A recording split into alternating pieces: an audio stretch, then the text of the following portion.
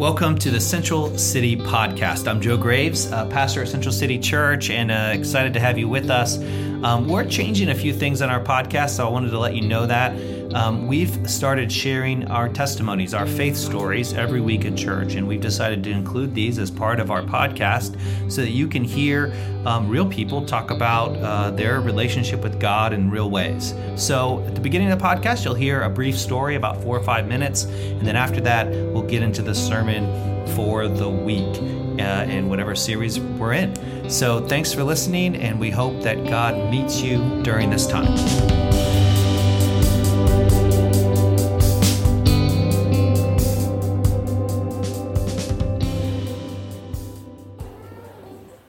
Well, good morning.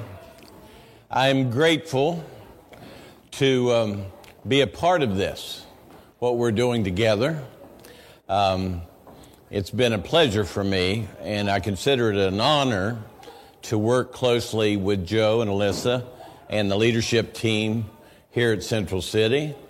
And I'm sure Joe has said this. He said it to the St. Luke's congregation. If there's ever a glitch, ever a word that hurts feelings, anything, let us know. We're pretty fired up about being advocates for making this work, so please let us know what's going on. I'm also really grateful to be a United Methodist pastor for over 25 years. Now, there have been times when I get a little sick of the bureaucracy, but all in all, God has been good working through this church that we call the United Methodist Church.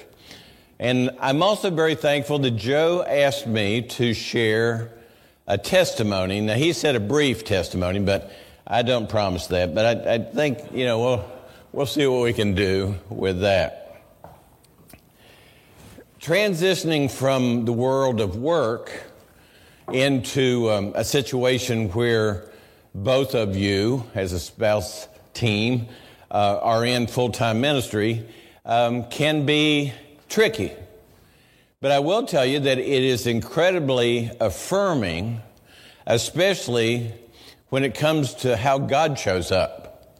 And the truth is, you can't make this transition without God showing up. In my testimony, the first thing I'd like to share is I was called to preach, and I interpreted that to be a preacher, at 13 years old. And those first 2 years as a teenage evangelist, I'll share that with you some other time. But I ran from that calling for 30 years. And I think some of you could probably relate to that. You know how you get committed to goals of the world, and they're wonderful goals. I got my PhD at 29. That was something I always wanted to do. I have 3 wonderful children, and now through marrying Jill, I have 5 wonderful children. I actually used to make money. But the transition from me being a marketing director for a independent living, nursing home, assisted living companies, a number of them, and Jill being a nursing home administrator, and then higher ups, one of the supervisors, going from that to being a pastor and a pastor's wife was interesting. The first obstacle that at least I had in the back of my mind was that I couldn't do this unless Jill was all in. My first wife, and Jill and I both were previously married, my first wife was ambitious. She had set goals, and being a pastor's wife was not one of those goals. And I can't blame it on her. I was pursuing the gold rings as well. But I had a job. I moved around. The thing about nursing homes, you change the flag about every month. Somebody else owns your company, and I had 3-state region. And I was going to meet my new vice president for operations from California. His name was Kelly, and he was going to meet with us in Cincinnati. We were all down there for this big meeting, had us all in a circle, and he said, if money were not an object, what would you really want to do? Now, my colleagues were careful in their response. Every single one of them said, I'd like to do exactly what I'm doing right now for more money. That was basically what they said. When it got around to me, just out of nowhere, I said, I would like to be a pastor in an urban church serving the poor. And as you can imagine, some of my colleagues, because I was the marketing director, the ultimate flim-flam guy, they just were shocked. I come home and I say to Jill, I said, you won't believe what I said to my new boss today. And she said, well, I was wondering when you were going to get around to it. I said, I'm all in. Matter of fact, I'm thinking about making some changes myself. Now, this blew me away. And it came from God, because even later, Jill says, I don't know where that came from. I don't know what in the world was going on. God put those words there, but they were in her heart. But I think God knew I had to hear them to take the next step. So really the next week I went back to Cincinnati and told him, I'd like to go half-time so I can enroll in seminary. And the pep talk, I need you 150%. So that was the end of that career. Second obstacle was how in the world are we financially going to make this adjustment? And, I know some of you are considering a call to ministry, and when you start looking at the practical realities of it, it's really scary. My son's a police officer, and his wife, we call her Rocky because we have another, Nicole. Rocky is actually going through all the mechanisms to get ordained as a Methodist pastor. And they were telling me the other day she has a chance for her first call, her first church. And I was given all these negative things. I said, now be careful. You got to take care of your retirement. You got to make sure you have... Ryan has all that as a police officer. But she's going, I didn't choose to serve Jesus to make money. I said, neither did I. But you probably ought to have some practical sense, and I think Jesus expects you to have practical sense. Well, we go to North Broadway Church, our home church, and I see Ned Dwyer, the president of Methesco, up there. And I've already been talking to them about, this is going to take about 7 years for me to get through seminary. I'm going to have to find some part-time job. I was a certified teacher, so I thought I might be a substitute teacher or something, I don't know. But I knew it would take forever if I was going to do it that way. Well, we get called up to the front of the church, and Ned announces I have a full ride scholarship for Methesco. Didn't have to pay a nickel for my seminary training. And for any of you that have thought about the cost of that, it's ridiculous. And I'm sure it's more now than it was 27 years ago or whenever it was I was there. I was just blown away. I didn't even remember applying for the grant, but knowing me, I'm sure I applied for every single grant. So that obstacle was just overcome like a puff of smoke. And then we got talking about the fact that we lived in a big suburban house in Kenburbia, which is right off Kenny Road near OSU golf course. And I said, Jill, we can't keep this house. There's no way we can maintain this house payment. And she said, well, why? I said, because the bank is going to sell this house if we don't sell this house. So we put it on the market in 45 days, 40 days. Somebody, a professor that went to Ohio State from Africa, just came in with a bag of money and gave it to the bank and bought this house. We were out of there faster than this realtor had said she had ever seen. And we moved in a little place we called the furniture store because it was so tiny. We had so much furniture that you couldn't even navigate around over on Cleveland Avenue. Really, Dresden Road was the name of this little thing. So it was just amazing. And another, silly thing in a way. It's not silly to Jill. Jill had a 1964 red Corvette convertible. Every time we took it out of the garage, somebody would run up and drive up to us and open the windows and try to buy it. Well, we needed it. So we said to one of those guys, we'll sell you the car. They show up with Kroger bags full of small bills and buy this Corvette from us. Now, the truth is, we had a one-car garage in this move, so we couldn't have kept it in a garage anyway. But it was a godsend. It was wonderful, and we had a lot of fun with that little car when we were in the world. The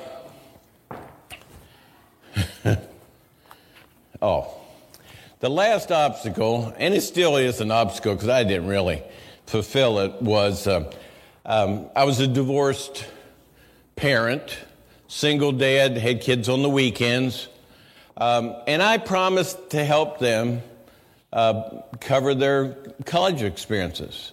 And this commitment to this kind of transition, the biggest sacrifice would have been them, I thought. I was in a prayer and share group because I've done Kairos prison ministry for years. We're North Broadway. They still meet Saturday morning, 8 o'clock. And I was in there, and, we pray for each other, and I was talking about the fact that I tell you, God keeps showing up, but I'm struggling with how I can make this happen. I'm particularly guilty about what I could do to help the kids. And a week or so later, a good friend of mine, Tom, he said to Judy and I, his wife, he said, we've been praying about how we can help you and Jill respond to your call. I'm an orthodontist. He's actually a kind of a famous orthodontist, lives over in Clintonville. He says, I'm going to take care of your kids' teeth, whatever they might need. Now, those of you parents that have teenage kids or even elementary kids, back then that was a $30,000 commitment because my kids have teeth like my teeth. So they needed some work, and now they're perfectly straight. Where does that come from? And it comes from God working through people.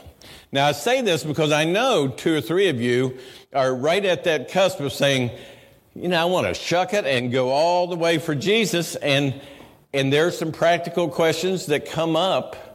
And all I want to share in my testimony is you literally can give it to God.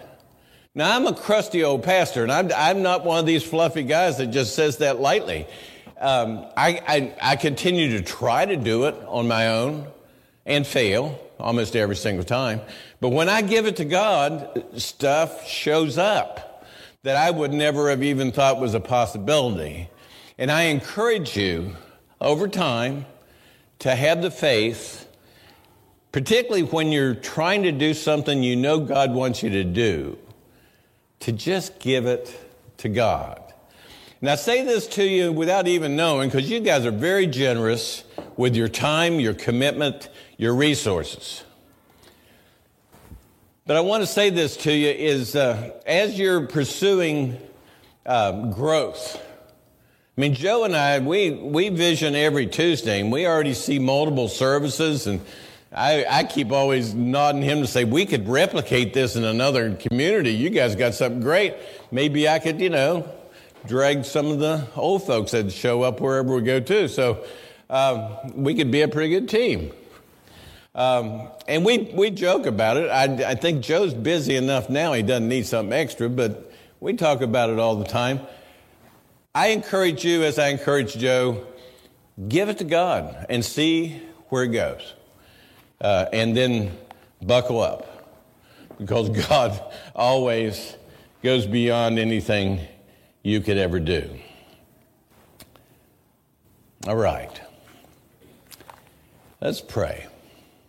Lord God, open our hearts and minds by the power of your Holy Spirit, that as the Scriptures are read and your word proclaimed, we may hear with joy what you say to us today.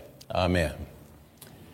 Luke 17, verses 12 through 18. Jesus entered a village on the border of Samaria and Galilee. 10 men who had leprosy met him. They stood at a distance as required by law, and they called out to Jesus in a loud voice, "Jesus, Master, have mercy on us." Seeing the men with leprosy, Jesus said, "Go right now and show yourselves to the priests, for you have been made clean." Upon showing themselves to the priests, they were found to be free of the disease. They were indeed cleansed. One of the men previously afflicted with leprosy, after seeing that he had been healed through his encounter with Jesus, came back to where Jesus and the disciples were. He was praising and thanking God in a loud voice. The man threw himself down at Jesus' feet and he thanked him for his healing. The man happened to be a Samaritan. Jesus asked rhetorically in the presence of the man and his disciples, were not all 10 men with leprosy healed? Where are the other 9 men? Has no one returned to praise and thank God for this healing except this Samaritan? I'd like to focus on a thankful leper. And I don't like to box people according to their medical diagnosis, but it's just too long to explain it to you. But you know what I'm talking about. This week, we will again be celebrating Thanksgiving.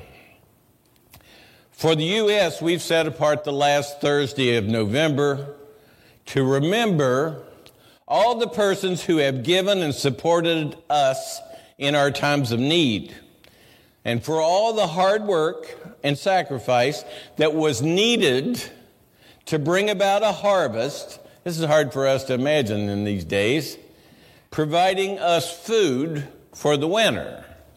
Now, if you find empty shelves getting ready for Thanksgiving, you might be able to relate to this. In our elementary schools, there will be children using markers to color pages that'll be featuring turkeys and muskets and native chiefs, pumpkins, corn, pilgrims with silly buckled wide-brimmed hats and buckled black leather shoes. Now, some of us during this holiday may even remember this Thanksgiving that we're not the first tribe to live in North America. And we may even thank God for the contributions that Native people have made throughout American history. Maybe not. As people of faith, we recognize that every day is a Thanksgiving day. We thank God for our salvation, the possibility of confessing our sins and actually receiving forgiveness, and our shared mission in the world. Paul wrote to the Philippians, "Rejoice and give thanks to God always, and let your gentleness and your generosity be known by everyone." The risen Christ is always right here. We don't need to worry about anything. Instead, we are given the opportunity to lift up our prayers with praise to God and thanksgiving to Christ, letting our requests be known to a God who loves us and who sent Jesus to save us. Paul wrote, "May the peace of God, which surpasses all human understanding, guide our hearts and our minds that we might not be selfish and ungrateful." I am notorious for amplifying the scriptures. So if any of you guys are literalists and you go back and look up Philippians and look up Thessalonians, you say, that's not in there. Well, it is. I just added words to it. To the Thessalonians, Paul wrote, "Rejoice always, pray without ceasing, give thanks in all circumstances, for this is the will of God for all people who love Jesus Christ." In every letter that Paul wrote to the first century congregations, he encouraged believers to give thanks, especially for the victory of God over sin through the death and resurrection of Jesus. That's old school. So what are we to learn from this story about a thankful leper? Sometimes, not always lately, but sometimes I enjoy digging into the commentaries to glean a few nuggets of truth for my sermon. I once had on the south side of town, early in my ministry, a staff parish chair, and that was his criteria for my effectiveness. I had to come up with one thing that he hadn't already heard from all the pastors he had ever had. So I used to dig in that commentary I have, find something. It overwhelms me, all the information that are in the commentaries. There's so much that sometimes I get totally lost and forget what I was trying to preach on. That's why I don't do it all the time. But in this case, it seemed to fit. And I also know some of you are thinking about doing this. So I wanted to let you know. You can borrow those commentaries, matter of fact, anytime you want. I picked apart this story piece by piece. And the first thing I noticed was there's a geography lesson in Luke's story. Now, Luke is a little loose on his geography. A lot of times it doesn't make sense, and the order and the direction he's going, where he's traveling, doesn't make a whole lot of sense. But in this particular time, the references to the border and the references to the village make some sense. They're significant. They have meaning to them. First, to get from Nazareth to Jerusalem, Jesus and the disciples would have to avoid traveling through Samaria by keeping right on the other side of the border. First between Samaria and Galilee, and then between Samaria, Decapolis, and Perea. Just across the Jordan River, all the way to Judea, until they make their way to Jerusalem. Now, those of you who don't love geography like I do, okay, fine. I could show you a map, but truth is, they didn't like to go through Samaria. Jewish tradition and practices of separating Samaritans were notorious and horrible. Like this racist tradition, policy and practices pointing out that this grateful leper happened to be a Samaritan was a major challenge in the work of the day. Kind of like what we're doing and what Joe's doing through Gain here in the Grandview area. Now, the second thing, the 10 men with leprosy would not have been allowed to be in a village. By law, they would have been segregated outside of the limits of the village, and they were required to scream out if anyone approached them, "Unclean, unclean." They talk about maintaining social distancing. It was extreme back then. And they had to do it to avoid punishment, even death, by the authorities. Now, these 10 men screamed out to Jesus. They didn't scream out, "Unclean, unclean," but they said, "Master, Rabbi, have mercy on us." We need to read between lines a little bit sometimes. Have mercy on us, I believe, represented a direct request for healing. How do you think they wanted mercy to show up? Just give them a nice little Thanksgiving, a little wave, and out the door? No way. Luke points out to us that Jesus not only heard the men, he recognized their need right off the bat. Now, following the geography lesson we have in Luke, we are gifted with a social work orientation. Any social workers here? I'm kind of loose on this, It wouldn't really qualify, I know, but social work orientation. Jesus saw the need of the 10 men for healing. He acted after seeing the need to do something that would help. That's what sets social workers apart from all the rest of us. We all see these big black hole problems in society, and we go, man, we ought to do something about that. We might even adopt a child 47 cents a day or a dog or something. Not social workers. They commit their whole lives to jumping in these dark holes and doing something about it. Luke had two other stories that I think tie into this really well. One is the Good Samaritan that you probably all know really well in chapter 10.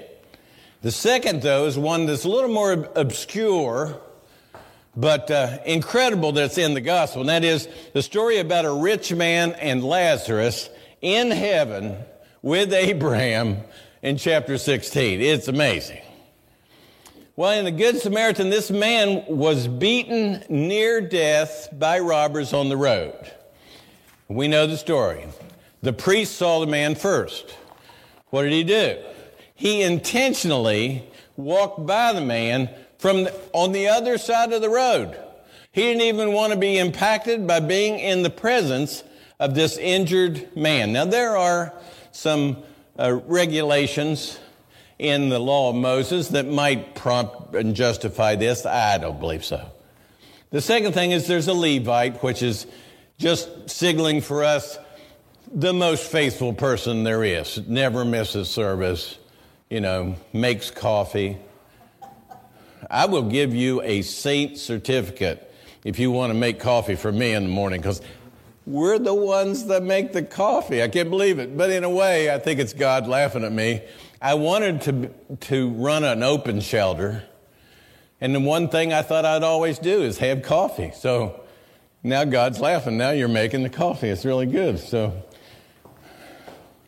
pride, it's a terrible thing.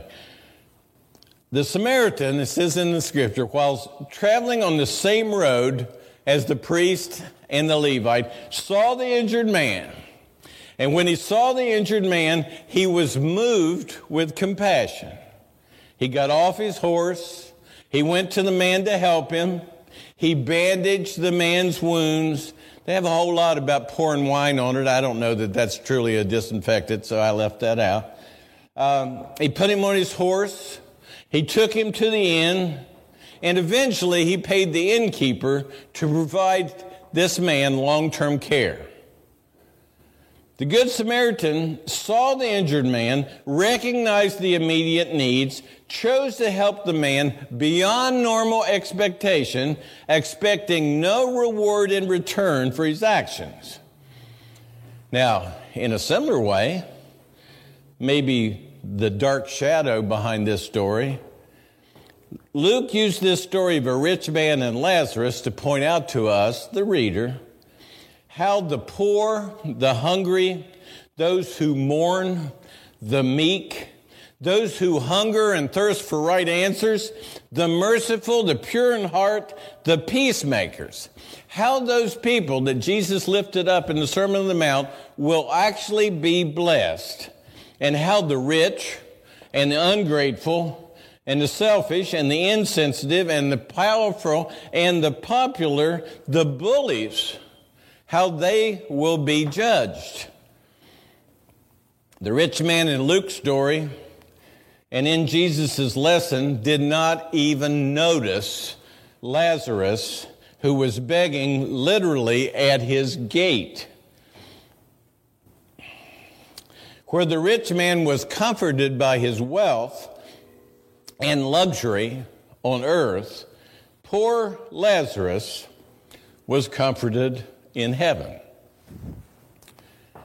Not only did the rich man not see Lazarus, not recognize that he had needs, not respond to help him at his own gate in any way, but the rich man was so self-involved. While being tormented in hell, he still expected Lazarus to serve him by returning to earth to warn his brothers. Abraham had no patience with this rich man in the story. One thing I love about Jewish tradition, and when the Jewish Hebrew Bible sneaks into our New Testament stories, is they don't mince words. They just lay it out there, the good, the ugly, the things that break your heart. And Abraham said to the rich man, your 5 brothers had the teaching of Moses and the prophets. They should read it.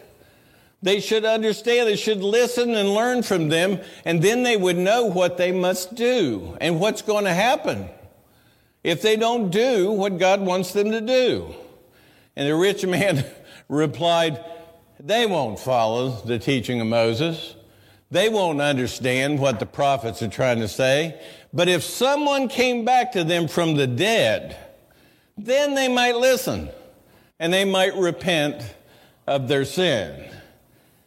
The final word of Abraham in this story, I just love the directness of it.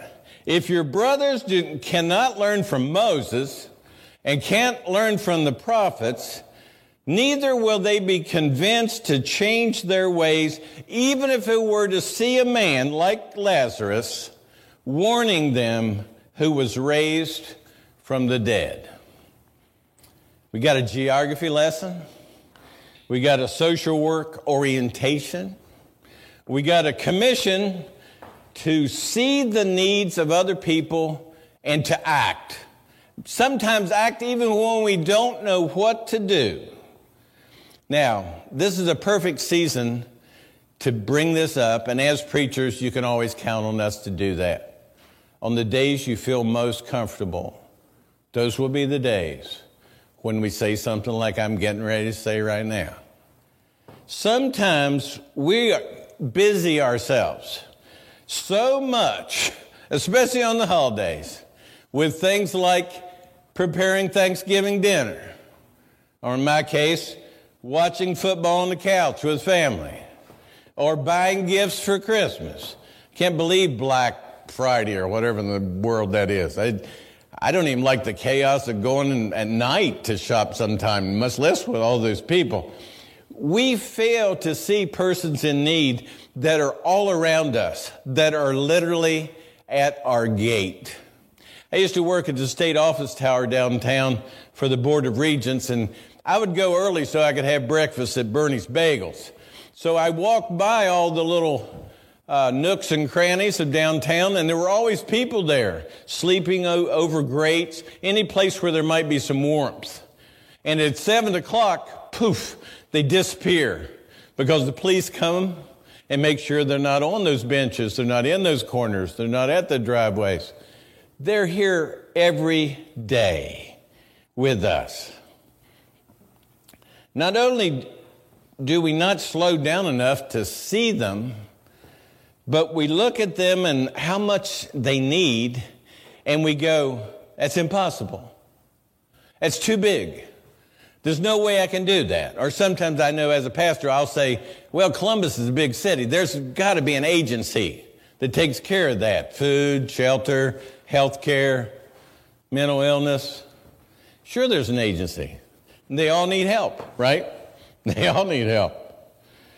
We find reasons.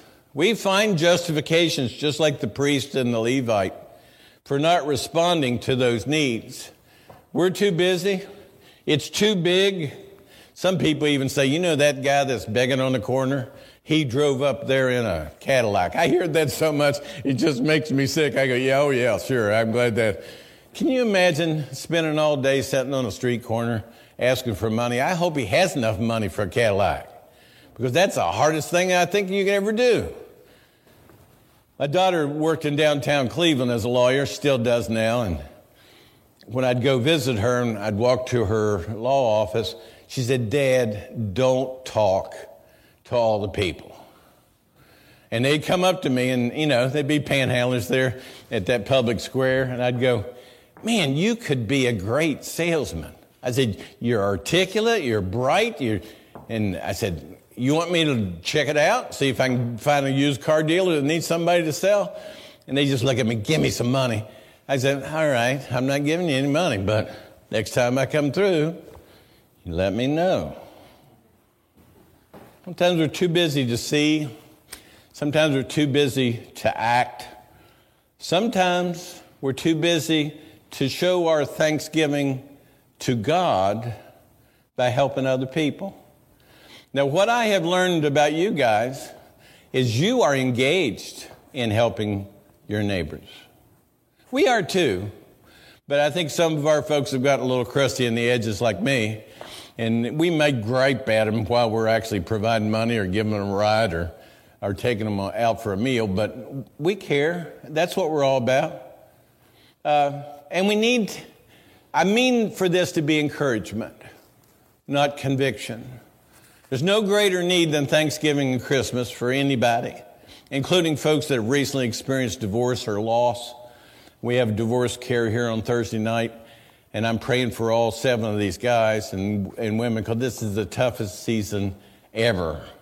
There are folks right next to you. They don't have to be homeless. They don't have to be addicted. They don't have to be recently out of prison, that need your help. There are many that are lonely.